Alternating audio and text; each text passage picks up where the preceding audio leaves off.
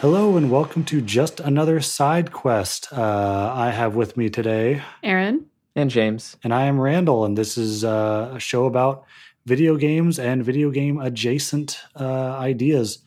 We're going to start off with, the major news is the release of two major, we'll call them sequels for video games. The new Doom Eternal, much anticipated sequel to the 2016 Doom, and Animal Crossing, which is kind of changing the whole world as it emerges.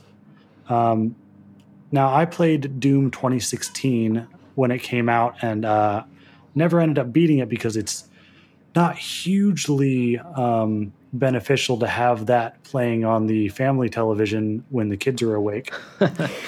Yeah, that makes sense. But I still have it, and I do plan on finishing it because with the release of Doom Eternal, I'm like, oh yeah, it's time to pull this sucker out and finish it. But that had some of the best movement in something that was still a basic, go into an area, follow, this route, kill all the bad guys, and then make it through the next door and do it all over again. Kind of corridor shooter. It gave you so many different ways to attack each level that you could play it over and over. And if you lost, you go, well, there's 1,000 different ways of doing this. You never felt like the game made a mistake. It's, well, I just chose the wrong strategy. So between that and the creatures were evocative and the weapons were so varied in what they did and how they felt, I think it was just a solid first-person shooter. If you want just a good FPS that isn't a Call of Duty franchise, it was a wonderful game, and I can't wait to try the new one. Yeah, I played, again, I have this pile of games I never get through, but I played a bunch of the 2016 one. Sound design, soundtrack are absolutely amazing, and my goodness, you feel like a boss in that game running around. And the way that the game pushes you just to keep moving, keep fighting, everything you do requires you to kill something. So you can't just hang back like a lot of corridor shooters, wait for stuff to reload, or what we've had is this huge pile of stop and pop games where you're undercover and you're just sitting around behind cover, and it's all about just waiting for the enemy to pop over the side of their cover. Yeah, it was super refreshing. Really fun, and I'm in your boat. I've seen really mostly good news and reviews on Eternal, so I need to get through 2016 as well, so I can catch up and play Eternal. Yeah, I think you hit on all the right subjects there. I didn't mean to not talk about the soundtrack and sound design. Yeah, I had to stick that in. So good, so good. Sounds. Yeah, and it's not just the music and the score, which is phenomenal. It's the sound of the weapons firing and reloading and the creatures, the sounds they make, and the environmental sounds. Everything is just, the word that I'm sure every journalist is using is visceral, but it's completely accurate. You feel it in your bones when you play the game. Yeah, it is. As far as sound design and implementation work, it is insane that everything that's happening audibly always feels super powerful and super loud and just super visceral, which is it's a feat of just good design on the sounds, good music, but then the way it all interplays and mixes while you're playing it is, it's an absolute must for people who are doing sound design and stuff, on just being able to have all these competing things layer in a way that doesn't just completely make your ears bleed. Too bad Aaron hasn't played it. Yeah, it's. I wish I could just play the new one right now, but my completionist in me is well, you at least got to finish the campaign in the first one that I have sitting next to the Xbox. I have it on disc format even, and just waiting there. I don't have to re-download it. Yeah. Just go for it. But yeah, I've heard the new one adds a lot more movement. There's a couple of things they do to unlock even further the amount of speed and momentum, and the way that you're just flying around the map, grabbing enemies, flying all the way to them, hurling through the air. That after playing the new one, like going back, it can actually feel a little slow, at least from what I've heard from some people who've played it. I would hate to ruin the experience of Doom 2016 by playing Eternal first. Yeah, or feeling slow. Now, I remember last time we were talking, James, you said that the best movement system you had in a game was with, Apex. Apex, at least in recent games. Yeah. And then I think, how does Doom compare? Then he corrected himself. He did correct himself later because the correct answer to that question is Titanfall 2. Yes. Right. Sorry. Yeah. But those were made by the same developer, Yeah. so I'm not too worried. But how does Doom 2016 then compare to the Apex? Apex is better. It's a different. The entire point of Doom's combat loop is to constantly be pushing you into the next enemy. So it's a chess game where you're constantly trying to find the next guy that you need to be killing, and not just like whatever's in front of you. A lot of times whatever's in front of you might not be the right target, and you need to like get past and get to some other target. In Titanfall, it didn't feel It's that almost got kind of a JRPG prioritization to it, where, this is the guy, he may be farther away, but if I go over here, I can get this shield that will allow me to get through the fire of the other people to get to him, because I have to take out this long-range caster sniper. Then I can bounce back to the other guys. Exactly. They've got the like squishy caster. Okay. Yeah. I don't know about Eternal, but that was actually Titanfall 2 is referenced in a review I watched on it. And that's actually Titanfall 2 did its platforming better, according to them. I'll be interested to play Eternal and see how it compares. But apparently there's some kind of slower standard platforming that occurs now because of all the movement systems you have. They just kind of break up the combat with these platforming sections.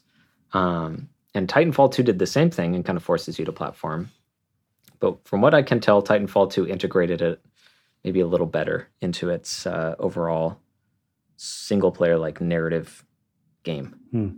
Yeah, I mean, I've been thinking about how the movement systems are similar but different, and I would put it where Titanfall 2 is, I feel, a mixture of Doom and Assassin's Creed almost, with the parkour, movement along with combat. It's the same kind of thing, but you've got, the Doom long-range weapon aspect with the enemy-to-enemy movement, but you've got the Black Flag, like we've been playing Black Flag over here, and Assassin's Creed is very much more platform to platform, and the enemies are kind of secondary to that. But you've also got that target prioritization. So I think those three kind of have a lot of Venn diagram going on with those three games. Yeah, especially Assassin's Creed has leaned pretty heavily into like executions. So you like get an enemy to a point where you like hit one button and it does this big, long, really cool looking execution and no one else can touch you. And Doom has lived off of the exact same thing. They call it glory kills, I think. Yes. So that actually ends up feeling kind of similar, where you're like trying to get them to that state so that you can just one button press, watch an execution. Kind of the Gears of War when you can finally get the chainsaw going. Yep. And roadie run into them and then start revving the chainsaw. Yeah, that's great.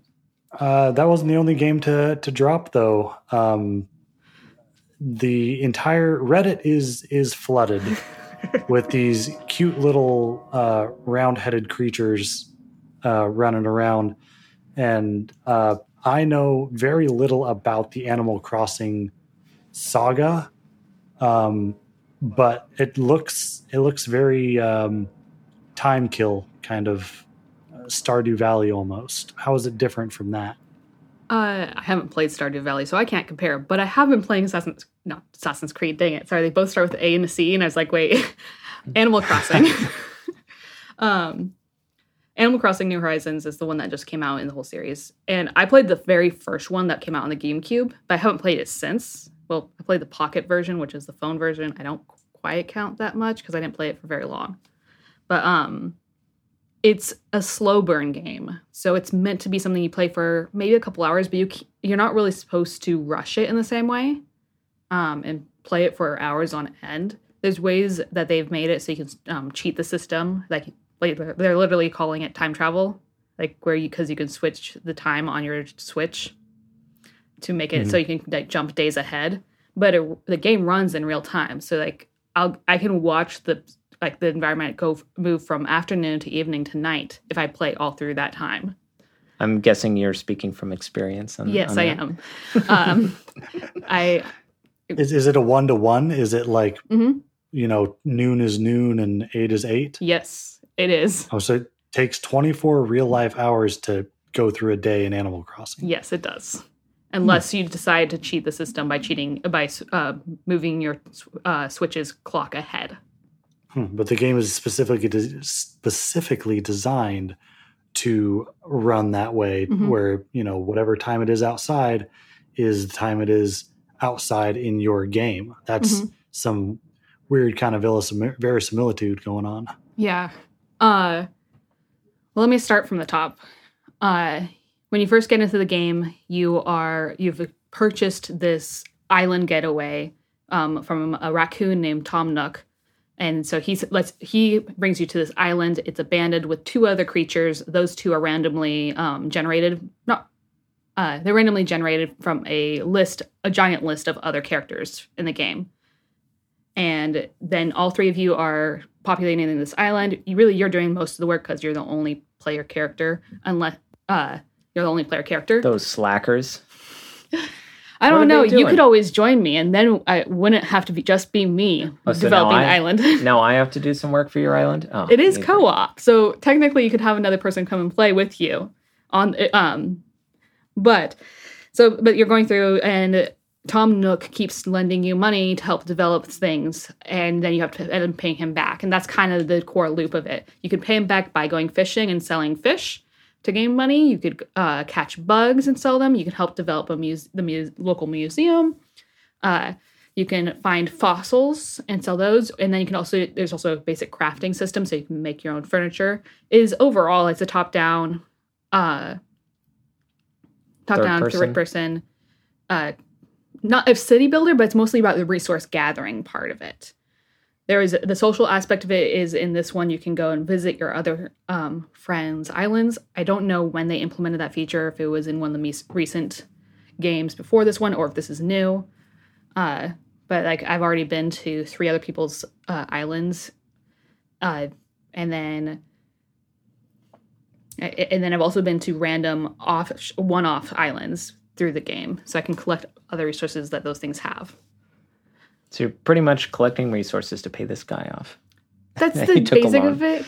Oh, man. But it's fun, and it's relaxing is a big part. And because, like I said, it runs on real time, eventually I run out of things I have to do in the day unless I want to just keep fishing and bug catching. And for me, that does get boring after a while. I know that for some people it doesn't, and that's when they can just keep going and going and going. But it's actually kind of expected that you do slow down over the course of the day. Maybe play only about 5 hours. I'm throwing out a number. Slow down 5 hours. I say that because yes, like 2 to 5 hours. I'm going to throw out a number. It's random. I don't know. I know people who are very casual about the gameplay, and then people who aren't, and who are super serious about how much they game, particularly on weekends. So. And that can include the people who take Animal Crossing super seriously. Yeah, oh my goodness. A very limited game that only allows 5 hours of play a day. Oof. But it's a slow burn game. It's actually very expansive. It just takes a while to get there. Yeah, that makes sense. Because you had some stuff I don't think you were able to do. Even you just had to wait. So it's got that mobile feel where it's got a time element, so you can only play so much a day. That seems like what it kind of is implementing a little bit. But the game's years, right? You play it over years. How are you limited? Are you limited by an amount of energy that you can only do so much No. in a day, and then your character gets tired? Or are you waiting for crops to grow? What are you waiting for? You're waiting for crops to grow. You're waiting for like I recently got all my resources to build a bridge that once that's built, I can have new villagers come in because we can put down some houses for them into this town.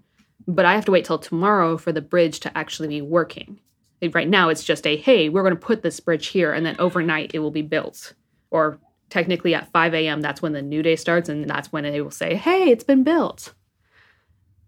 Okay, and you can't do anything you can't like go out there and spend 2 hours of your real world time, like rotating your switch to screw in the lag bolts to get the bridge done any faster. You just have to set it to go and then wait until it's ready. Because your switch doesn't have to, you can change the date and time that your switch is on. You can jump ahead. But that's cheating. Like the game doesn't give you that an is not option. the You are intended cheating way the to game. play, but they don't. And so far, I've only heard of 2 things that get messed up by it. One is that turnips go bad, and all your flowers will not have been watered if you watered them that same day or something. So what's a normal day look like? And like how long do you usually play? If you're maxed out at a few hours, is this a good game that you come home from work and you spend 20 minutes kind of tending to everything and then leave it, and you do that most days, and then only on the weekends you give it a little bit more time? Or is it something that when you sit down it's best to put a few hours in? Right now, I don't know. It came out on Thursday. I haven't spent a whole week into this, so I'm still figuring that part out.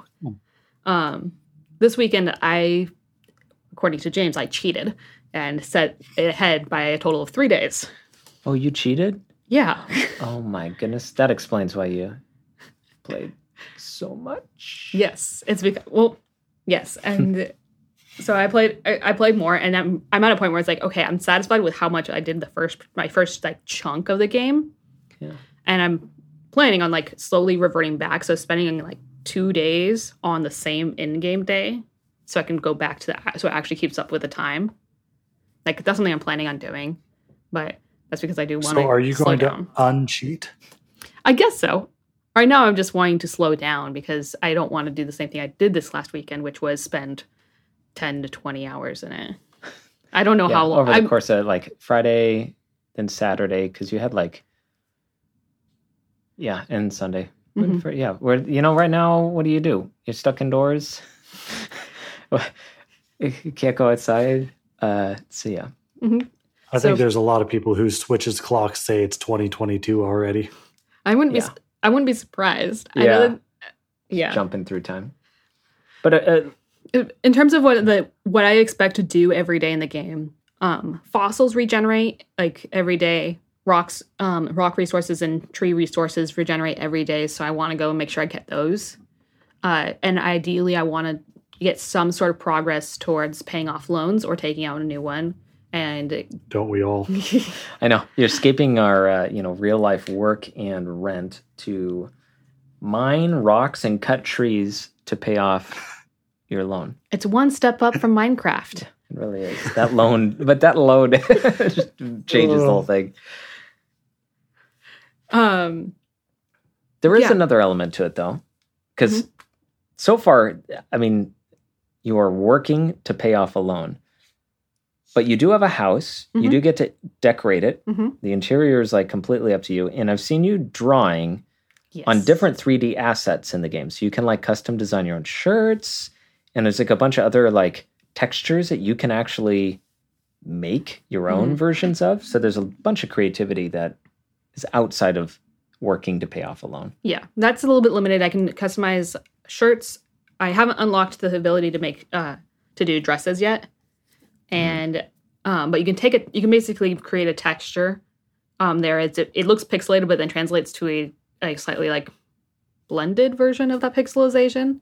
But you're basically given like a 128 by 128 square Square grid. Yeah. It's just Um, like, what, 500 little squares in it, and you can color each square. Yeah. Basically. Yeah. I have used it to create, because you can also apply it as face paint. So I've used it to create eyebrows for my character because there are no eyebrows in the character creator. These characters are freaks of nature. Also added freckles because I thought it was going to be cute, and it is. Okay, that's...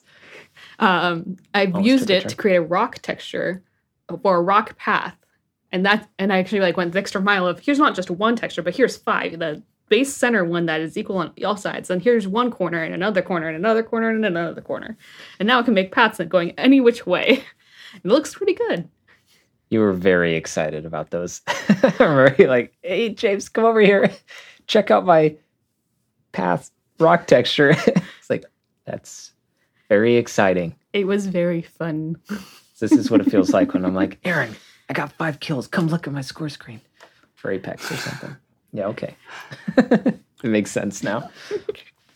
Question. Yep. You said co-op, and I'm kind of curious as to how that works. Would you like start, because you said you kind of start an island, would you have one shared island between multiple players? You have one shared island per Switch. So Per Switch. yeah, so any other players or users of that Switch can also join in on the island. So in this case, me and James can share that island and both be playing on it at the same time. We haven't done that, so I don't know exactly what that looks like, but I know it's possible. And I've seen, I visited someone else's island, and they had 2 people from the same Switch on the same time. So Yeah. it's there. Is it split screen, or do you think it just zooms out far enough to see both? Having not seen the gameplay, my suspicion is that it's split screen. Okay. But so I have don't to- know for sure. Yeah. I can't see them trying to, the camera, I can't see them doing it because I can't see the camera going out so far. Yeah, that makes sense. It's It probably depends on how big the island is, and I'm kind of curious, like how long would it take for you to kind of traipse one side of the island to the other? 10 to 20 seconds. Yeah, they're Oh, really it's pretty small. small. Yep. Very manageable. And then, so when you eventually get that filled up, does it unlock more islands, or is it just, finish that one and then that's it? Well, I think that's why it's a slow burn game. It's because if it wasn't, it would probably, people could see the end of it. Like, I guess what could be considered the end of the game. It doesn't really have an end. It stops when you stop playing. It's a persistent game. Because you can always there's always a couple of new challenges. The challenges don't have to be very difficult. It could be, hey, go fish 5 fish. A lot of the houses, they're all small. Like, it's awkward when I was looking at it. Every house is this tiny little block on the map. But then when you enter it, if you continue to upgrade your house, it doesn't, at least I don't think things physically get bigger outside. They just keep, like, when you load into the museum or your house and there's more rooms, they don't show It's up bigger on on the the map. inside. Yeah, it's This got the, this island is on Gallifrey. Yes. yes, that's exactly it. Yeah, Yeah. Okay, I They're get all it. TARDIS. No, this works. TARDIS size. It's bigger on the inside. Yes. As far as I know, I can think of at least 2 more upgrades I can get for my house, which is adding an upstairs and a basement. Right now, I've already taken, but since you start off with just a tent, you have to then you start with a tent and then you go to just a kind of small house. That's I don't know how big. Then the next upgrade you can get is just making that inside bigger. The third, I'm going to assume, because I haven't gotten here yet, is to add a basement, or at least that's what it was in the very first game, is that you could add stories to your house. But a lot of it was like tending the area and trying to get more villagers to come and be there in the town. And I'm going to assume that's the same core goal here. Well, that sounds interesting. It sounds like it's not the time suck kind of game that I thought it was going to be, because it seemed like, well, you're just going to spend every minute of every day that this situation is going on just doing this, much like a Minecraft or or something of that sort. But it seems like it's a lot more kind of the creator actively trying to not be that. Like, hey, just play for a few hours, put it down, go outside, talk to some human beings. Oh wait, not this month. Now next talk month. to me. Hang out Yeah. with me.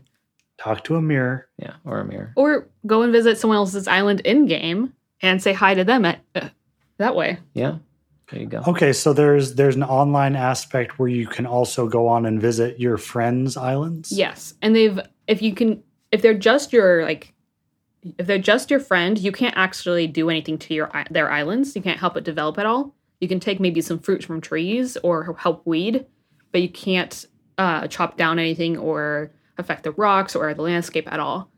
However, you can't have make any big changes. It's an no griefing. anti-griefing. No griefing.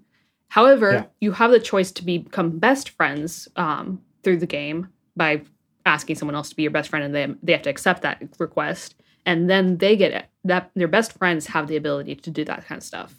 So you have to be able to trust people with that. But So in theory, like if I got the game, I could become an admin on yours and help you work on your island when you're away.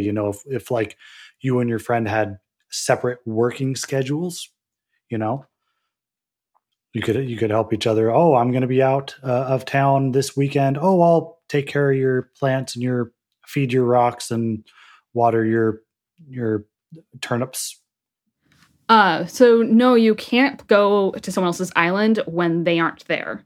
What happens is because you arrive at your own island via an airport at the very beginning, and that airport is your gateway to other people's islands. And when you first get on, it's not open to anyone. You have to go to that airport and say, hey, I want to have visitors, and they will open the gate for you. And you get to choose if you want to have it be in local mode. So like if you could have friends over and have all of your switches all playing together, then you do local mode. But if you want to do online mode, which is what everyone's going to be doing right now, then that lets anyone who's your friend be able to come through. Although you do have the ability to limit it to either with a code, so if someone has to have the right code to get in, or only your best friends can get in, or your friend, or anyone can get in who is your friend on the Switch. Okay, but you can't island sit for someone while they're on vacation. No. They have to be online at the same time. So in this case, like I can't go to my friend's place until they open up the gate. That means they're there. One thing that's actually ended up happening this weekend is I did do that, and then our connection got disrupted, and then it reset me back to my island, and we both lost all of our progress. Oh no! It wasn't too terrible because neither of us are that far along to make that big of a difference. It's so sad though. It was a little sad. Yeah, any loss of progress and something like that. It's just, well, I guess I'm gonna go. I don't know, be productive for a while because. Mm-hmm. Oh boy! And well, that sounds like a fun game. If you were to kind of give the elevator pitch, like your 3 favorite things to recommend about it, what would they be?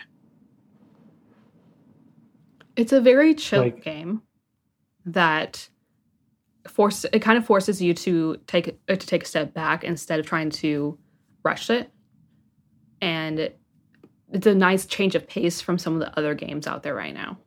And I really enjoyed that. It's also kid-friendly. So, like, very kid-friendly. It's Nintendo.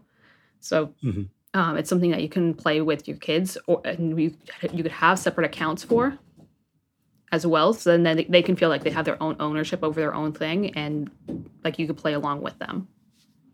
That sounds really fun. A nice, relaxing, a game you're not trying to beat, but enjoy. Because there is no true ending as far as I'm aware.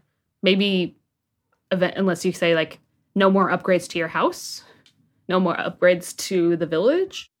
Yeah, it might take quite a long time, especially with, you being kind of throttled by design. It might take a long time to get to the point where you'll probably honestly grow bored of it, or there will be a sequel before you finish, all the content in the game. Or if they drop DLC, that could be another way of hey, you thought you were done? Here's some new stuff you can try and do. It's going to be a black hole. Interesting. I don't know if that's been the style in the past. I know that they put out a game every once in a while. This is the first one for the Switch. Before it was a 3DS game. I think it was called New Leaf. But I haven't played since the original one for the GameCube. So, and that one didn't have you had to play by yourself. You had to take turns. You had your own town. So you couldn't really do cross play in the same way. Yeah, I like the idea of them, fostering, working together on something like that without it being, it wasn't what I expected going in. It subverted a lot of what I expected them to do, which was more of a farm simulator sort of approach to it, where, hey, we'll all share this one farm, but instead, you can help each other, but to various extents, and they really put the control in your hands. Mm-hmm. Excellent. Do you have any other thoughts on that, James? Do you have any other questions about the game? I've been able to witness some of it, so I'm gonna have to try the multiplayer out. I guess that's a big question mark of whether it's very fun to farm rocks and trees, be Erin's indentured servant on her island. Otherwise, I'm probably going to have to just let her enjoy that, which does usually mean then that I get to enjoy some extra time in Apex or the new Call of Duty. So, maybe that's my favorite thing about it right now. Erin's busy. I don't have to hang out with her. Let's go hang out with the boys instead. Yeah. Which, speaking of which, the coolest things, you're talking about interconnectivity of games and playing with people. The new Call of Duty has the ability to play with Xbox, PlayStation, and even PC players, I think, if they're using a controller. They're queued in with the console players, which means all of my friends that don't have a PlayStation, I can finally play with. And it is amazing. That includes me. Yes. Even though we haven't, you and I haven't played together, we have played with every other person except for each other. I'm sorry. Yep. We're getting there. We'll see if we can get that done tonight. But yeah, it's been wonderful. I haven't had this much fun with the Call of Duty game since Modern Warfare 2. I'm completely honest. That was the last time I had this much fun. The game, you talked about it last week or the week before, and I'll agree with a lot of that. The movement is good, but I mean, it's not much past, PUBG. It's just adequate. It feels good because the maps are designed pretty well. Yeah. They have a good balance of, urban and open, whereas I always felt PUBG was way too much open space. I don't find myself getting sniped quite as bad, even though they do provide a decent amount of sniper weapons in the game. But I mean, I've now played close to a dozen rounds over the past 2 weeks, and I've done everything from pretty much last place to I've got 3 games that were really good with mutual friends of ours that are actually pretty good at the game. Mm-hmm. We got 6th place twice, and we got 4th just off the podium. Nice. And I'm stoked with that. Yeah, I hop in their backpack, and they just kind of carry me through the whole game. It's great. The whole time they're like, hey, should we go there? Should we go there? I'm like, I don't know, bud. I'm in the back following seat. You, trying not to get killed. Yeah, it's been really cool being able to play with them. I'd agree. Yeah, the playing Apex, it feels real bad when you like walk up to like a cliff that I can see over, but my character can't climb over it. So it's like a 4-foot tall like rock, and you're not able to jump and climb over that. But then if you move a couple feet over to the like 3.5-foot spot on the rock, you can climb over that. Yep, it's a video game. It has to have a yes and a no. But that's Apex ruined me. It doesn't have a yes or a no. It's pretty much all yes. And if it's a no, it's really clearly a no, save maybe a couple odd spots that you're trying to cheese it if you're climbing in that space. They have like a momentum system to their climb. So it's not like this on-off thing. It's you have momentum and it slowly slows down the higher you go until it finally finishes. And if you didn't get up to the edge of a wall by the end of that momentum, then you get kicked off. And somehow it feels, it's too good. So it ruined me.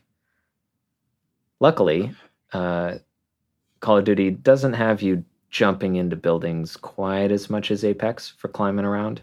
I mean, you're jumping into buildings. Yeah, I didn't seem hindered by the movement system. Part of it is because, I haven't been playing Apex. I'm playing the game thinking, well, I'm just a person. I'm just a human being. Just, Yes. What they do allow is still beyond, normal human abilities, save for American Ninja Warrior and that sort of a thing. Or the fact that you've got like 50 parachutes on your back and you can open it and then cut it and then open another one and cut another one.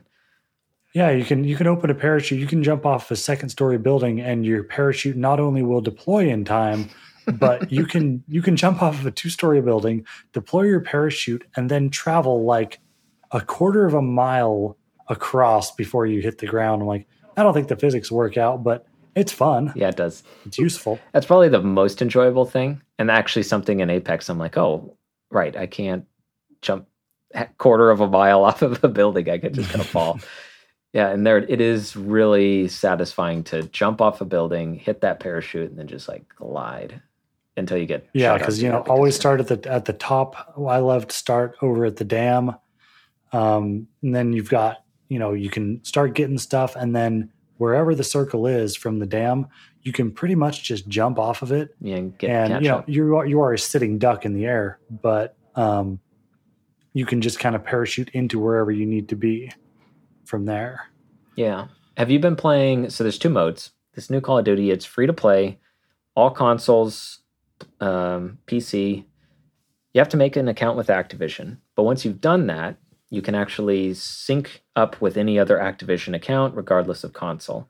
It does mean stuff like my PlayStation's party chat doesn't work. Like I can't use the party chat in system. Or on the console, I need to use the in system chat from the game. So I think there's small price to pay for crossplay. Yeah, very small price to pay for being able to play with anybody. And the chat is pretty good. That's a problem I have with Apex is the chat is compressed really heavily. And so it's got a lot of artifacts in it. It's kind of hard to hear what people are saying. The chats, I haven't had that issue in Call of Duty. However, oh my goodness, some of the stuff in that game is loud. Oh my goodness. Like, can you hear anybody when you're in a helicopter or when you're in the back of like an ATV? I lost the boom mic for my over-ear headset. So I'm running off of TV sound and then the stock Xbox headset. So there's no actual sound effects coming through my headset. So I have separate channels that way. And luckily that has actually kept that from being an issue. So while everyone else is yelling on their end, I generally am not. And I don't have that problem because my headset, my headphones are not trying to parse speech from tag barks and your brain explosions. Isn't. Yeah, because just like right. Yeah, so that's made that easy, but I can understand. I've been in other games where that's been a problem, but I mean, this is the first time in a long time that there's been useful chatter in a game. Not since Halo 4 have I had this much useful chatter. Are you talking in-game characters like talking to each other? No, I meant actually being able to use a headset. But when you bring that up, it does have a good marking system when you press up on the digital pad on your controller when you're aiming at something, and if it's a gun, it'll mark it specifically as this type of gun for your teammates, and it'll make a bark for machine gun here or enemy there, helicopter there, and it does a really good job of allowing you to communicate without voice to your squad mates. Yes. And when you put that together with actual speech, you can be talking about your overall strategy while still tagging important assets, and you don't have to say it out loud. So you can kind of have 2 different strategic communications going on. Yeah. Unfortunately, I would I've played Apex, and Apex has a system that's probably twice as good. All of the characters bark out exactly what they're pinging. I've had a hard time where I'll ping like a UAV or something, but they don't always say UAV here. They say like whatever the term is for that item. Like same with weapons. They'll say machine gun or something or LMG, but they won't say exactly which one. So I end up having it's like they didn't voice act anything specific. Yeah, that, and there aren't as... It's weird that the ping is on the up on the D-pad. So I have to leave the stick in order to go over and ping something, so I ping less. And there isn't a big ping wheel in the way that Apex has, and it puts it all on a bumper. But I won't complain too much about the ping system because anybody taking a step in the right direction towards more communication being done in-game, allowing the players that aren't on mics to communicate with other people still and be able to do all that kind of squad management is a good thing. And I'm a fan that it's there at all. I'm curious if you've been playing Blackout or Plunder, because it has 2 game modes, which I'm really happy about. I think that's something like Apex could take a note from the book and make some other sort of mode that sticks around longer than their like event modes. I love Plunder and I don't like Blackout that much. Okay. I was not aware there was a difference. I've almost always jumped into other people's games and let them kind of lead it, and I just follow. Okay. So what I've done is you drop in, and then there's a variety of things you can do, but at the end of the day, you want to be in the smallest circle, last man standing. Yep. Okay. The battle royale. Ultimately, circle's closing. Yeah. When you get killed, you're out, even though there is the gulag system, which is cool. I like it. I won the first 6 times I did that. Nice. I won. I'm not good at this game, but I just kept getting it. I'm like, wow. And then I watched other people who are way better than me lose. And I'm like, wow, I don't understand this system then, I guess, because I'm real bad at this close quarters random, because it starts you in just this weird, looks like a Doom level, which just kind of like old school Doom level where it's very basic, symmetrical. Yeah, it's like a shower, or you're like in this, basically. Yeah. What's the movie? Face Off? I think that ends in a bathroom or something. There's like a shootout in a bathroom. Yeah. And you just get a random gun, and then after like 10 seconds, it's just whoever can stay at the flag in the middle the longest. But it's basically just as soon as you see them, just fire whatever you have and hope you get them. And I guess I got real lucky. But yeah, there's that system. But it's other than that, you can pay money to revive your squad mates also, which you earn in game. So those are kind of the 2 ways that you can come back instead of just, most battle royales. It's just, if you die, just set your controller down and wait for the round to be done. Yeah, some of the older ones. Yeah, we'll take it from the top then. So you've been playing Blackout mostly. That's the battle royale. Classic system is it's a big ring. You've got all these squads dropped together. Ring closes, ends in some random location on the map where it's this tiny little circle. If you're out of it, you're getting killed very fast by being outside the circle. So you got to keep up. Try to be the last man standing or the last squad standing. The game shakes it up with its gulag system, which, that's essentially you get to respawn in, possibly. You only get one of those, though. So if you do win your 1v1 and you come back in and die again, you can't just keep, if you are someone who's really good at those 1v1s, which apparently you're one of those people if you're winning all of them, man. That's at some point it can't be luck if you're doing good. But eventually, if you've died twice and your teammates don't have any money to come, bail you out, pay for you to come back, or they all die as well, then you're out. So last squad standing wins. The other change of the formula is the bailout system, and a couple of the systems tied around that, which is there's a cash like a currency that you earn while playing, which is weird. I don't think I've seen another battle royale do a cash system. Usually your inventory it's all about going and looting the guns and all the equipment for the guns and some of that stuff, like it's resources. In this one, it's all boiled down kind of into cash. And yes, you still loot weapons, but a lot of what you're trying to do is these like little mini missions. Get the cash from them. And the mini missions are just like, go loot this box here, go loot that box, go stand at some random spot for long enough, and you'll have secured the intel. The fun one is it randomly picks a nearby other squad, picks one of the enemies on that squad, and you have to go kill them, and you'll earn a bunch of extra cash if you can eliminate them. So those three things all earn money. Killing people earns money if you can go pick it up off the ground where they fell. And then you pay any money that they had in their inventory. Exactly, which is kind of cool. So you do have high earners maybe playing it safer, or you've got this kind of risk-reward system.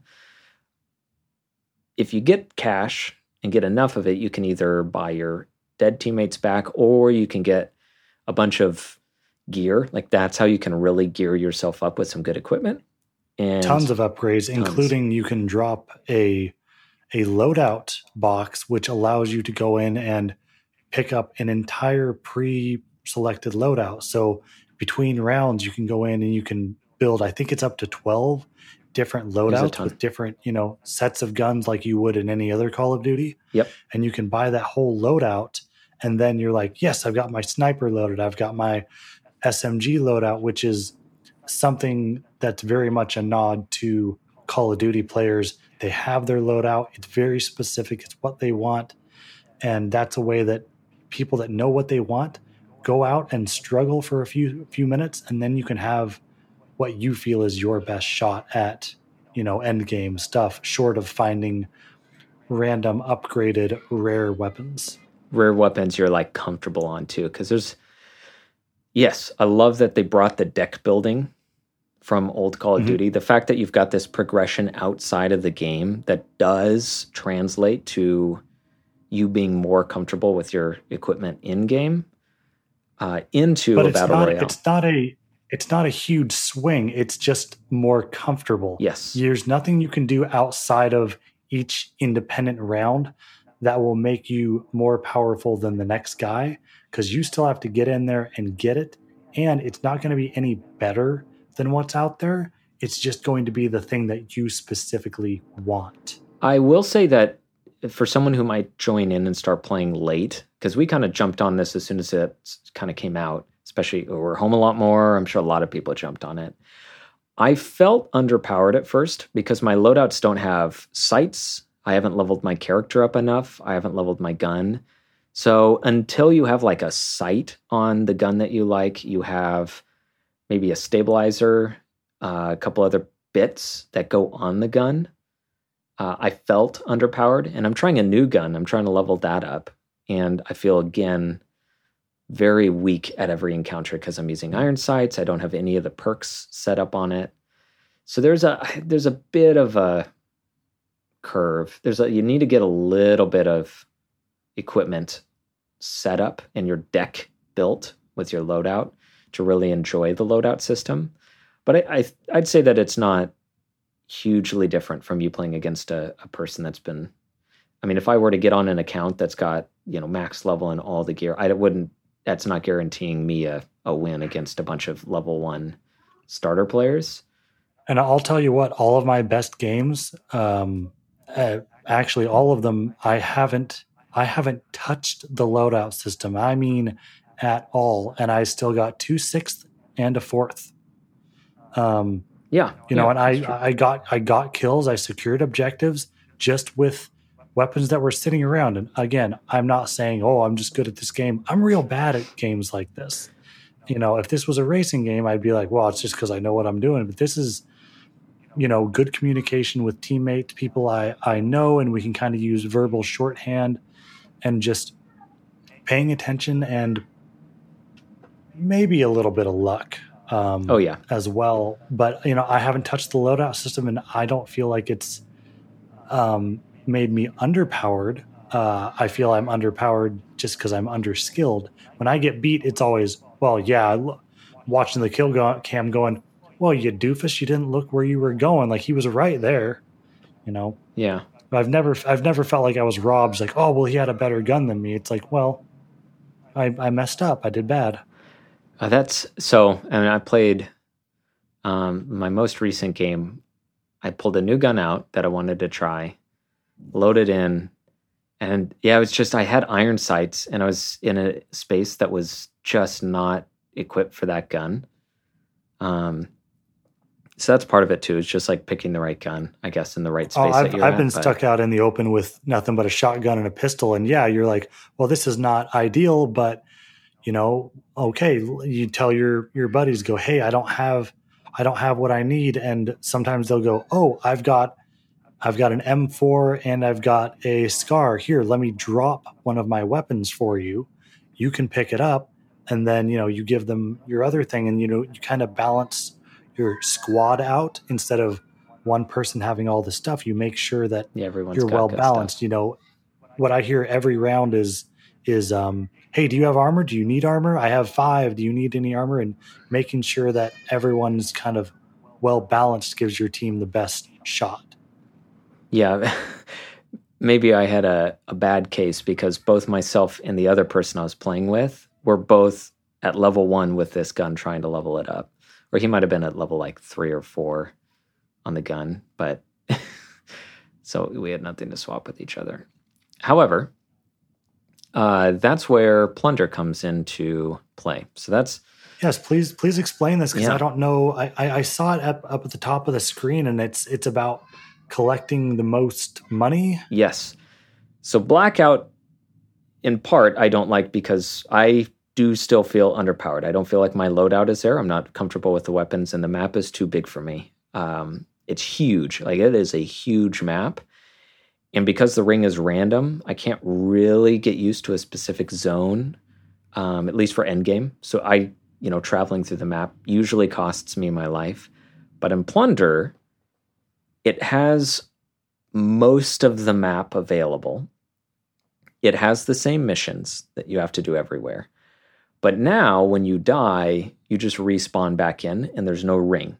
So it's just this big open map, and you just keep respawning. However, you are still trying to collect that cash, but instead of spending all of it just, to get further along and survive to the end of the ring, you are trying to dump the cash at these helicopter drop sites and put it in like this bag, and the helicopter takes it away. So you're trying to bank your cash. First person to bank $1 million wins, or at least triggers the end of the game. And then there's this tiny window where someone might be able to catch up.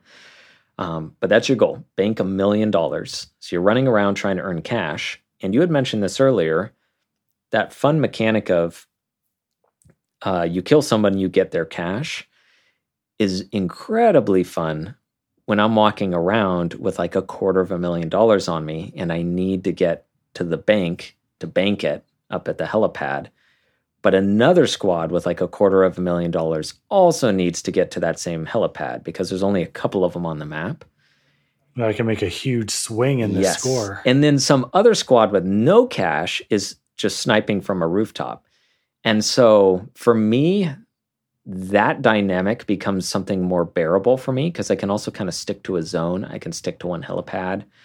And then I respawn in. So I can get way more comfortable with this situation. And I also know where the hot spots are going to be, more so than in Blackout, where it's, again, rings random. I don't always know where everybody's at. So it's more hectic. You don't have quite as much to lose. But the goal then is to like try and kill those other big earner players. And if you're one of the top earners, you're marked on the map. And you're just running around with people hunting you constantly who are at the bottom of the kind of the food chain. So if you can be one of those... Are you visually tagged at all when you're the leader? Yes. If you're the leader or one of the top 3 earners, you have the assassination contracts. When you take one, it gives you this ring of zone that says, hey, somewhere inside this fairly small ring is your enemy. They don't give the exact spot like in a radar map or something. Here-ish. So it's here-ish. And those are pretty big for those top earners. So you're not like super marked. And the updates are at the same pace as like the radar map, where it's every like 3 seconds it repings the location, every 5. So if they're moving fast, you're not going to be able to really pinpoint them. So you're not at terrible odds against, people aren't totally knowing exactly what floor you're on of a building and exactly which building, but they're in the area. Like you've got tons of squads just hunting in those areas when you're a top earner. So it's fun. Like if you're up there, you've got piles of cash on you. You're trying to get to one of these helipads. You've got people hunting you. And if you're not in the top earners, it can still be fun. You camp out at a helipad, or you start taking contracts everywhere, get some of the assassination ones, so you know where enemies are at, kill them, take all of their cash that they've been earning, instead of you having to do the work to earn it. Just go kill them, take their cash, and then get it to a helipad. There's also an item you can buy at some of the store purchase locations, which are just like random little booths you walk up to and can pay cash. And you can get a weather balloon that you put some cash in and then send it up into the sky. But you can't dump all of it. So the weather balloon's only kind of helpful.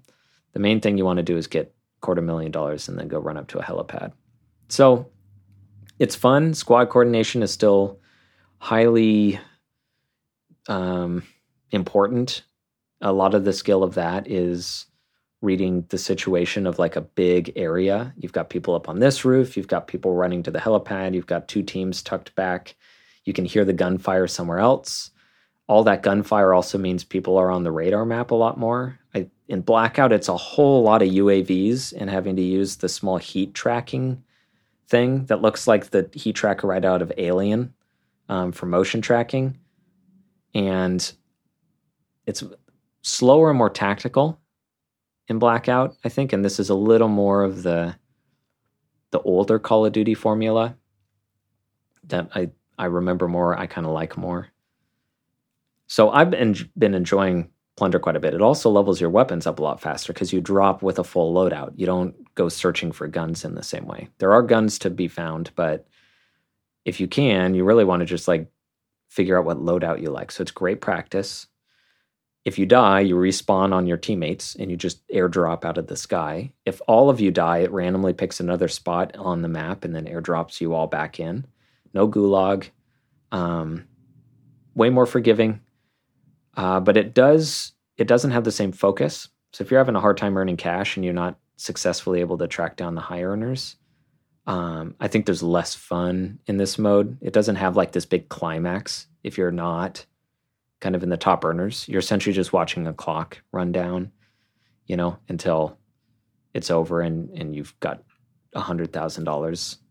You can get to the point where you're still playing, but you can't win. Yes, and that's frustrating. So when you hit 1 million, what ends up happening is it goes into double earnings, and every bit of cash you earn is double. And I've gone from like way back of the bus to it turning into double time earnings, and I got very lucky and just ran around with a shotgun by a helipad and just sprinted and shot people in the back and picked up enough cash to get to like 3rd place. I got like almost 1 million in a minute at the end of the game. So it is doable, but most of the games that we've lost, we're like back of the bus. We're not earning anything. All of the top earners are marked in the map somewhere way far away because we got spawned really far away. So yeah, it unfortunately suffers from some lack of agency if you're in the bottom of the pool. Definitely seems like in some ways it's better, some ways it's worse. Seems like but that's good. They scratch different itches without one being better than the other. Yeah, and I'm very happy that this came out with those 2 modes. If it was just Blackout, I might have, because it's so similar to Apex, I'd have a lot harder time playing unless I was playing with one of you guys that's on a different console, and I just can't. It's like novel to play with you. I probably wouldn't play it as much. Yeah, I'm pretty novel. Yeah, I mean, I need to play with you. It's a couple of the other guys I've been able to play with.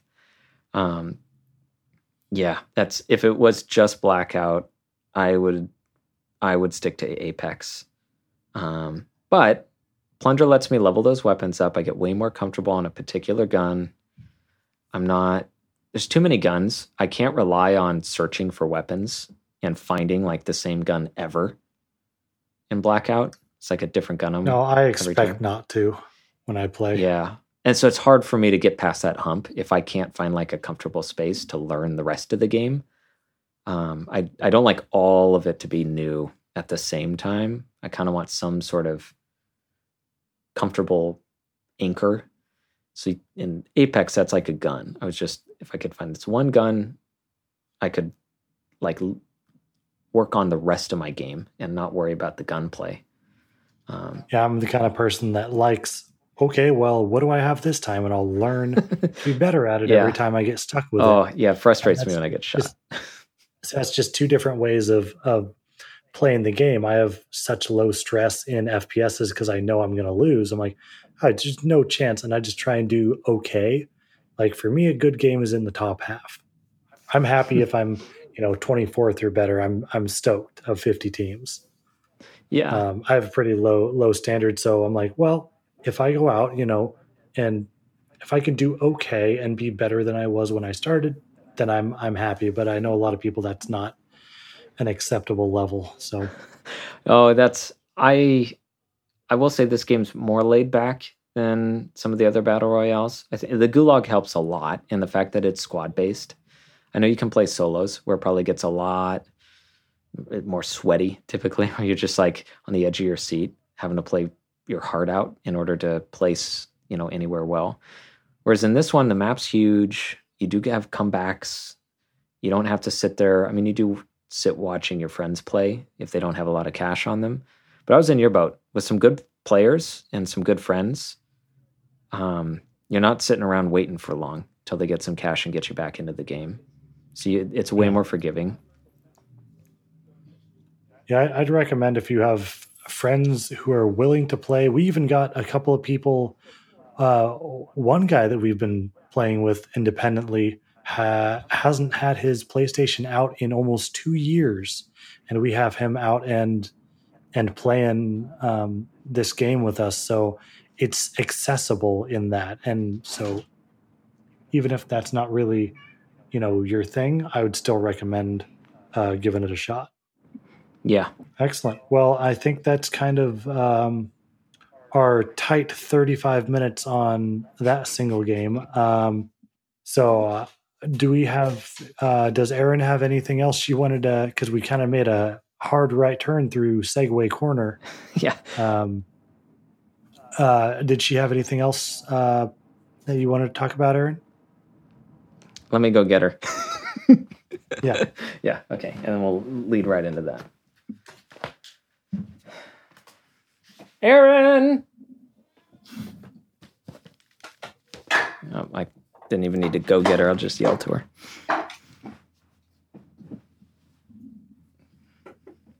We need you. Thank you. Yep. He had so much yes. Yeah. Yeah. Yeah. I took the toy and used it. And he did so many backflips. Oh, you really pooped him So out. many backflips. All right, so What are we talking about? we just finished up Call of Duty. Okay. Randy asked if you had anything you wanted to say about it. Or if you had any other games. Or because any we other kinda, games, yeah. I segued us without giving you a chance to list any other games, but I just felt like such a good segue. I took it. It was really good, so. How did you segue? How did you segue out? I already say. Oh, Literally no. just by asking if you had, did you have any other games you wanted to talk about before we moved on? I don't really have any other thoughts about Call of Duty. Most of it has been observation. I never played it when I was younger. I played 1 or 2 games, but that it wasn't something I got into. I think it was something that actually my parents kept me away from. Particularly because until we weren't allowed to play the earlier versions because they were of real wars. And so it wasn't until they started developing fake wars as part, like the zombie versions of it, that I could start playing it. And by then I wasn't playing shooters. Yeah. Is there anything else you've been playing? Other than Animal Crossing, I've still been playing the mobile AFK arena stuff. One of them got interesting in that it actually had side games that had little story points, and I've actually really enjoyed those. It's like these are daily events I can do, and I like this. So just Nice. It feels like I'm making progress in a very. And it's satisfying to be able to complete the events because they are challenging. Excellent. Well, James, have you been playing anything else then? I don't think I've been playing anything else of note. Just keep playing at Apex, playing with friends. Just all battle royales all the time. All the time. Yeah. I started Sekiro, but I've been starting too many games. We'll talk about that later. At some other point, once I've sunk my teeth into it more, I'm not that far in. So yeah, well, that's a spicy tomato to bite into. If I continue to play it, I'm very good at starting a game and not finishing it. So, that's pretty much my my life. And speaking of which, I have started one game and restarted another. So aside from playing Warzone with my friends, I started playing another game just by myself because no one else is interested, and another game I've started with my wife. So we'll start with my other social game. My wife, I've mentioned before, I kind of got her into video games recently with the Assassin's Creed line of games, and she played through most of the Ezio collection. Oh, nice. But she's been kind of poking at me to play Black Flag again because that's the first one that she watched and was interested in. So I finally caved and went ahead and downloaded it as quarantine was starting. I'm like, well, let's get a nice new long-term game that we've been wanting to do. And I tell you what, man, that game is as much fun as I remember it being.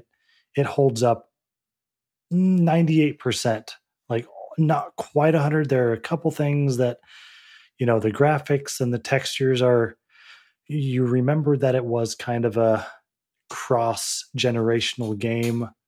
And there's just a couple things that are not quite as polished as, the more modern games are, but for how old it is, the level of fun is still there. It's such a well-developed plaything. And sandbox. Exactly. And it takes a little too long to get into it, but it does make it feel better because you have to earn your ship. You have to earn, the ability to go out and do things. And there's so much that it has to teach you that it does take 2 hours of gameplay to really be out on the high seas with a goal and an idea of what you're doing and really get into it. And we're just breaking into that free play area. Oh, fun. James mentioned the word sandbox, and for me, I only ever played the Ezio. Well, I played the Ezio series, and then I played the beginning of 3, and decided it's like, I don't quite know if I like where this is going as a whole series, and for me, I was invested in the story, so I just dropped it after I wasn't invested anymore. So then, as they got more sandboxy, or that standard Ubisoft like points on a map, go do the ones you want. There's a story, but it's a lot of stuff in between story points. Okay, so still the stuff that was in the Ezio play. Yeah. But that's what you mean when you say sandbox? Okay. I feel like 3 is not the greatest example. I could understand burning out on 3 or even on Revelations in the collection, because Brotherhood was such a high watermark that, then you go through Revelations and then you go into 3. It's easy to burn out because it's like, well, this is, like you said, I don't like the direction this is going. It's kind of going downhill. But after Brotherhood, I became less and less interested in the story. The story started kind of getting a little too weird. I really liked the story in the first game and in the first of the Ezio. I think the story was still good in those. but it did start to drop off. But the story of Black Flag is interesting because you don't have to leave the Animus more than about twice to beat the whole game. And I never did. So I never beat the Outside the Animus game. I never followed that because I was having so much fun in the story. And the story of Kenway is actually very good. The in-game story of the pirate is good enough that I completely forgot about the real world interface stuff, which has some very unfortunate mini game puzzles that I did not enjoy one bit. So this time through, I'm going to try and beat both parts of the game. But I would recommend, if you liked the Ezio part of the stories and whether you were invested in the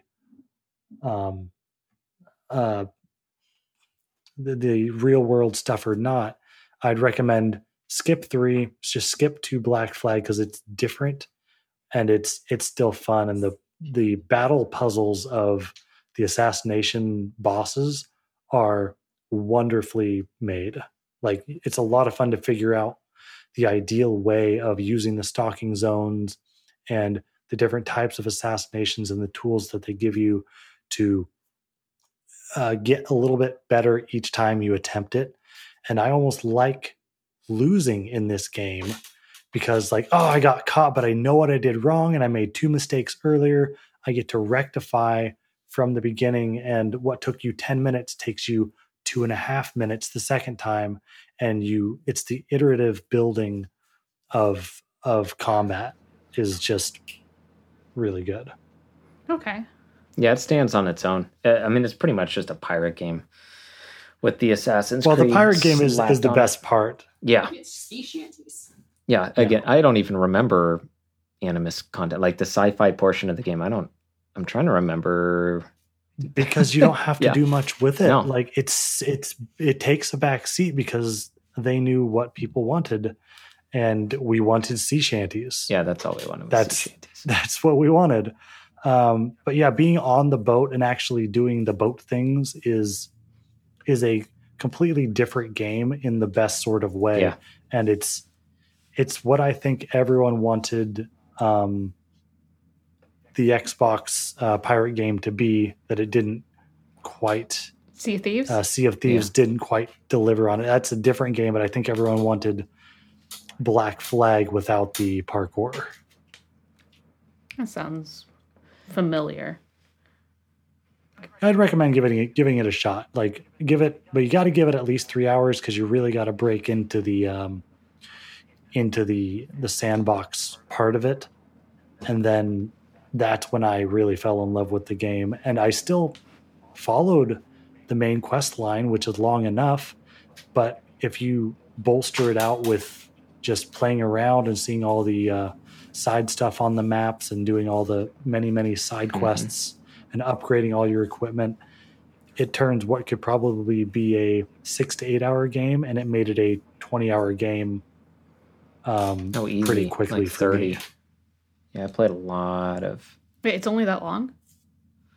Yeah, it's pretty brisk, but again, you could probably put 100 hours into it if you wanted to unlock everything. And even once it's all unlocked, the post game is still like fun because you can kind of go back to before the end and just go out with this fully kitted out ship and fight. And there's, oh my goodness, there's a whole side thing where you end up recruiting ships, and then you own them and you use them to sail across the world doing trading missions. And you send out these ships, and the ships level up, and then they can carry more stuff and fight bigger battles. And there's an entire side thing, like how the Ezio collection in Brotherhood had you would send your assassins out that you would train up, and you'd send them out to go do stuff while you were in the main game.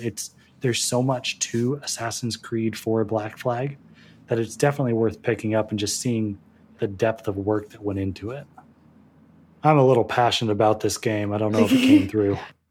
I think that I would probably be just as passionate about like as well other ones. Like, but I guess I'm surprised that I had assumed that it was longer, based off what I've heard vaguely from it, and knowing that it was an Assassin's Creed title, I assumed it was longer. So I was expecting something from like a 20 to 60 hour game. Keep in mind, I finished the game, so it can't be that long. If I was able to finish, I don't finish long games. So did I finish it? I probably finished it back in the day. Yeah, back when games were maybe open sandbox, you could play them to death and get your 80 hours or whatever, but they didn't get padded as heavily a while back. Yeah, I feel like this is a game. It's like a pad your own game. Yeah, like you decide how long it is. Yeah, what's Skyrim's like? I remember you can beat that game pretty quickly if you just go through the main thing, but you are not going to go through the main thing without getting distracted. And that's once you get in that pirate ship and you got the open seas and a bunch of crews singing a song. Yep, it's hard to not just veer off the path a little bit. But you can hunt crocodiles in that one, right? I remember like hunting crocodiles. Oh yeah, I shot 2 crocodiles. Yeah. My wife shot 2 crocodiles last night. Yeah, I got like mauled by one. I think the first time I didn't realize there were crocodiles. This was like wading through the swamp and got eaten. In like the tutorial, you have to shoot 2 ocelots, which are adorable. And my wife was actively upset that she had to do this thing, and upset at me for making her do it. And why do I have to kill these things? Is there another way? I said, no, this is the game. It says there, kill 2 ocelots. She's like, I'm not doing it. Did you take the controller and do the? I did offer to take the controller, but she ended up doing it begrudgingly. You'll never hear the end of that. No, never. Anything else you're playing? The other big game I've been playing, because I'm continuing with Outer Wilds, but I want to make that one last, so I kind of play, 1 or 2 lives here or there, and just I'm trying to make it last because I enjoy it so much. So what I've been mostly playing is Ace Combat 7: Shattered Skies. Is that the latest Ace Combat? That I do believe is the latest. Okay, I've heard about this one. So, do either of you have any history with the Ace Combat series at all? Nope. Okay, so sounds like a I go back game. to. That's what it sounds like. I go back to 4 is the first one I've played. I've played every game since. It's a problem I have of liking bad games and following their series in its entirety. Yeah, you played all the Dynasty Warrior games, right? Oh yeah, except the most recent because it's open world. I don't think I can put up. Not to say they're all bad, but yes, but I did play the longest version of the last game through all of its DLC, and there's basically 3 whole story modes. Dynasty Warriors is another day. Yeah. So Ace Combat is interesting because it's kind of 2 stories in one game. There's the typical archetypal, and every game has this. You are this pilot that is either training up or is an ace that gets knocked down and then has to build itself back up. But it's a good flight combat game. Like, the bones of it are good. The play is wonderful. Like, if you like, jet fighter games, this is top rung because it's realistic enough while, still being arcadey. It's a great balance of a game, but the real story comes in the plot and the way it articulates itself. It always has that standard archetypal game, but then there's also interstitial cutscenes. Some of them are done in kind of a motion comic. This most recent game is done in a highly stylized, like CGI animation, but it's all just long scenes of like planes and then a a brooding character just looking real tough and narrating to you, telling this story. A lot of phrases like, and they never thought that this would happen again. Sort of melodramatic, self-serious story, but it's generally pretty good writing for an Ace Combat game. It's at least something that you would watch. 4 was especially good with that. There was a story in 4, so as to not spoil the new game, where although you would follow the pilot, all the cutscenes were about this little boy who is living the war as a civilian. Like, he talks about, and I watched the planes take off overhead, and I kept seeing this one plane with the green stripes or whatever, but you get a feel for the people living through the war that's happening all around them. Because all of these are big, grand scale games with a lot of proper nouns that all sound the same, like Erusia and Eugia and Oceania. Like, they all, it's real soup. But the best part is when you have the civilians kind of just talking about, the pilots came into town, the enemy pilots came into town, and, they were staying at our local hotel, and I listened to them tell stories, and you kind of get attached to the bad guys through these, civilians that are kind of being, controlled by this opposing military. And, almost a Stockholm syndrome kind of a feel behind it. And this new game has that. So you kind of follow 2 storylines, your own and someone else, from 2 different viewpoints. And that kind of keeps it interesting, because the rest of the game is literally all right, soldier, we need you to push into the front lines, and, only you can take out these, 5 radar dishes before the enemy gets there with their drones. It just like drops you into a battle.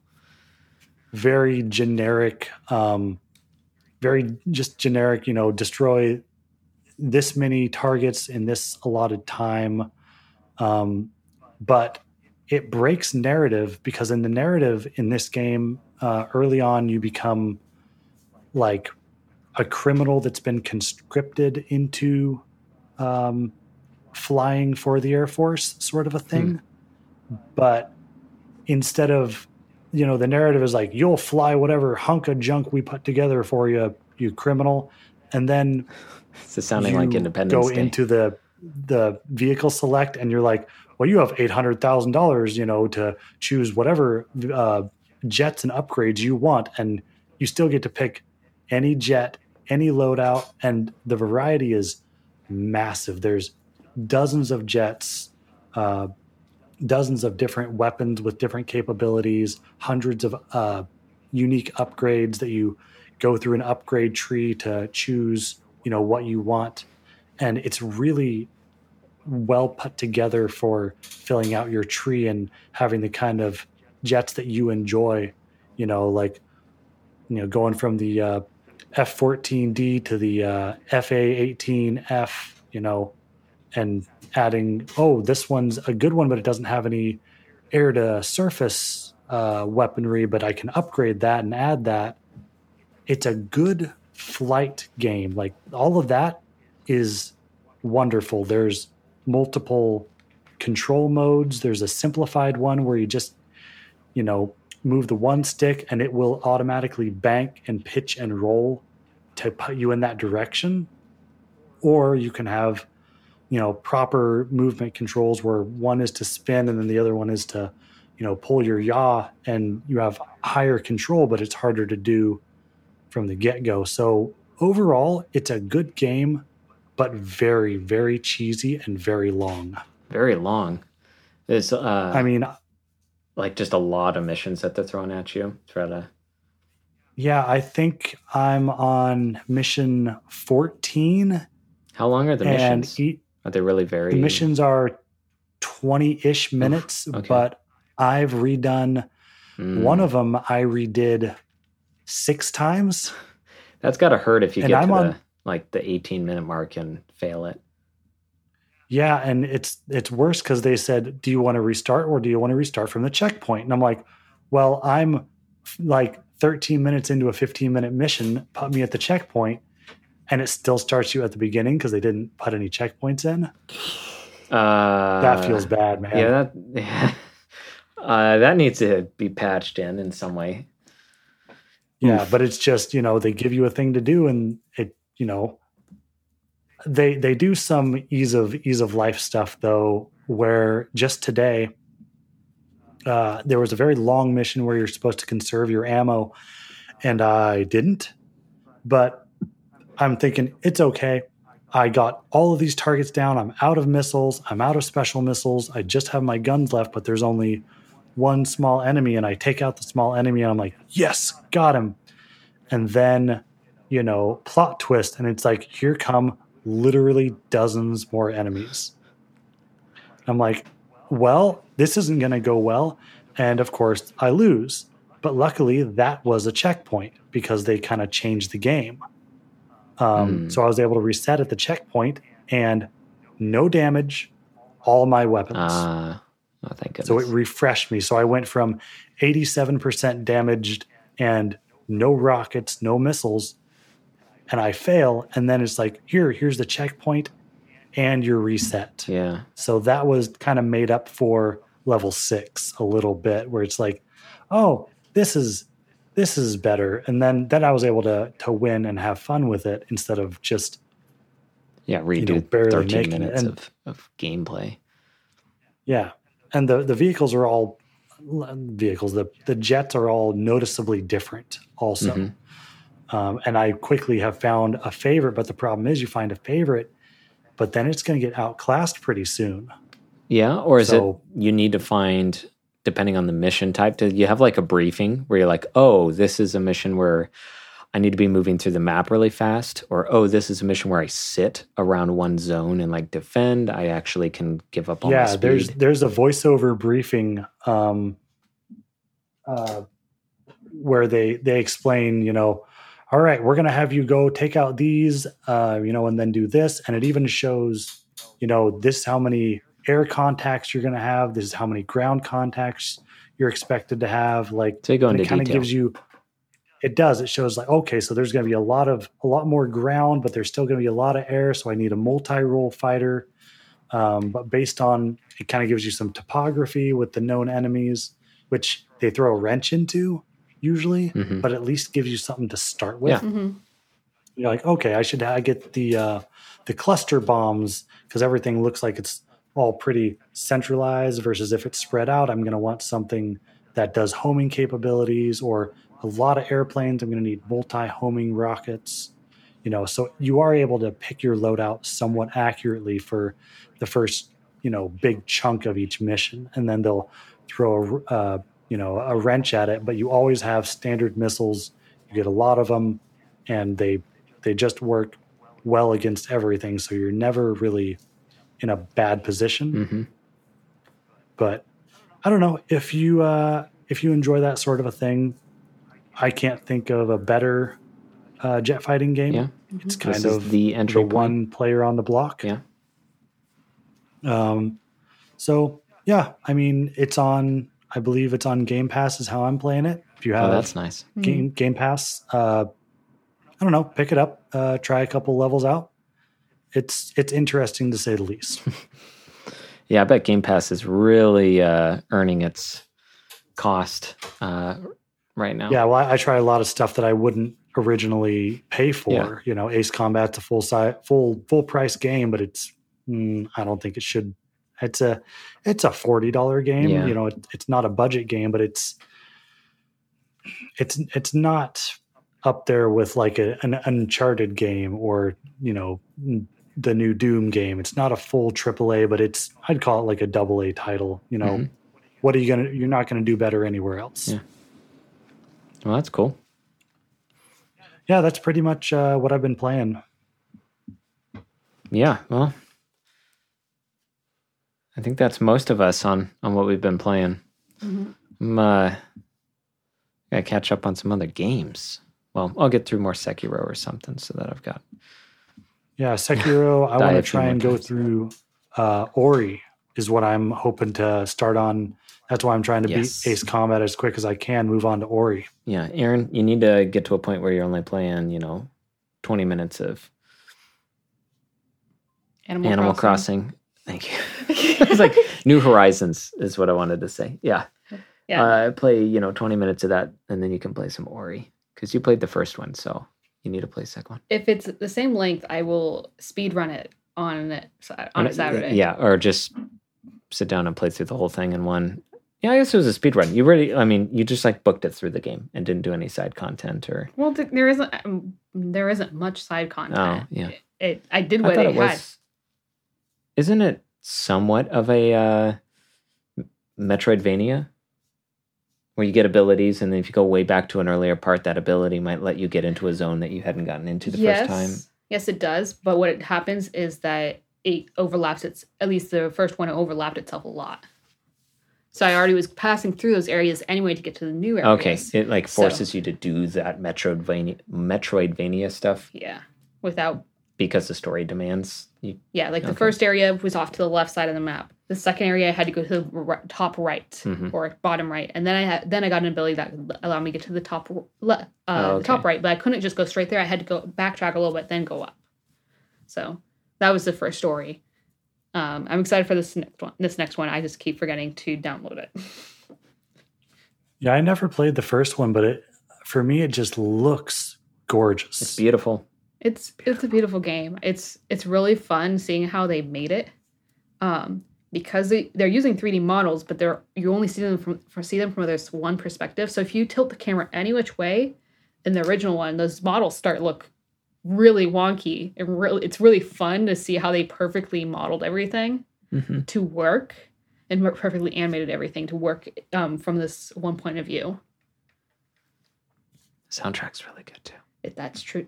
I didn't play the game, but I listened to the whole thing. Because I was playing it in another room. Yeah, or in the room with me. Yeah. It's a good game. I've actually been avoiding watching one of my favorite YouTubers because he plays different games that usually I wouldn't play, and he's the reason I played the first Ori was because he was playing this one. Or that one, and so I realized it was out when I realized he has his first episode out of the new Ori. But you can't watch it. I can't watch it, and he's on episode 5. I was like, I'm assuming it's like if it's the same length, it's gonna be 8 or 9 episodes. So he's almost through it, and I'm like, oh crud, I need to get through this. Yeah, so then you can watch him. Then I can go ahead and watch his playthrough. See how many times he dies. Yeah, I don't know if you should play the first one or just jump into the new one compared to like Doom, where I recommend is probably to play 2016 first. I don't know on this one, Randy. Well, I'll tell you what. I'll hold on to it. I'll finish Shattered Skies, and I'll just count on Aaron and you letting me know if I need to go back and try and rip through the first one before I start in. But yeah, I think that's one that I want to look into. But I'm also going to use you guys to recommend Moving Out or not, because we talked about the Moving Out game last time, and a demo launched on the PlayStation Store, and the only PlayStations I have are the ones sitting next to me. It's a gray one and a black one that says PS2. That won't quite get the job done. No, it's on the list. Yeah, we have to mess around with that one too. See what it's like. Yep. I just wrote it down on my what we need to play. Ori and Moving Out. Yep, and more Animal Crossing. Oh, yeah, that's on the list. But we do actually need to play that because you need to see it. You're right. Yeah, I can't do the multiplayer without you. Yeah, I need to chop and James has to play Outer Wilds. Yeah, that's on the list too. And here I am playing Sekiro. It's going to take me forever because I'm not good at those games. Good problems to have, guys. Good problems. Good problems to have, yeah. Too many games. Excellent. Well, we won't belabor the episode. Our topics this week kind of were certain games. I mean, by all accounts, Warzone was a full topic this week. There was a lot of thoughts that we had on that. So definitely a lot of good games to at least check out. A lot of variety this week from us, which is always kind of the idea. A lot of recommendations. And some of them are cheap or free, like Yep, hence the recommendations. Shattered Skies and Outer Wilds are both available on Game Pass if you have that on PC or Xbox, and Warzone is free on all systems it's available for. Animal Crossing is, I mean, it's just hugely lauded, so I don't think it's a losing proposition. It is $60, so. Yep. Yeah. So, definitely, do you guys have any other thoughts, any other games or experiences you wanted to mention before we rolled out tonight? Not at the moment. Being stuck inside, we're probably going to have even more time than we've been having to play some games. So I need to get to playing some games now. That's what I need to do. Get to business. Stop working and get down to business. I am going to say that Animal Crossing will be great for this time because it is a slow burn game. It will, if you're stuck in your house for a whole month or so, it's something you can play the whole month. You just can't go straight into it. Like you can play it along with other games. Yeah.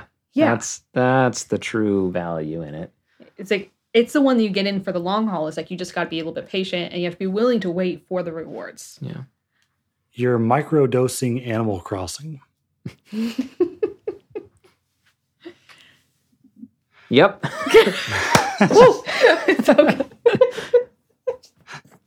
All right. Well, I would like to thank everyone for listening to Just Another Side Quest, You Poor Souls. And it is, of course, a part of the Tiny Dog Podcast Network. You can please contact us at tinydogpodcastnetwork@outlook.com. Ratings and reviews really are just huge for everyone involved. Let us know how we're doing. We love feedback. Yeah. And while I've got you, be sure to check out the other shows on the network. If you're interested in anything automotive, Garage Night is kind of our flagship show. It comes out every Thursday.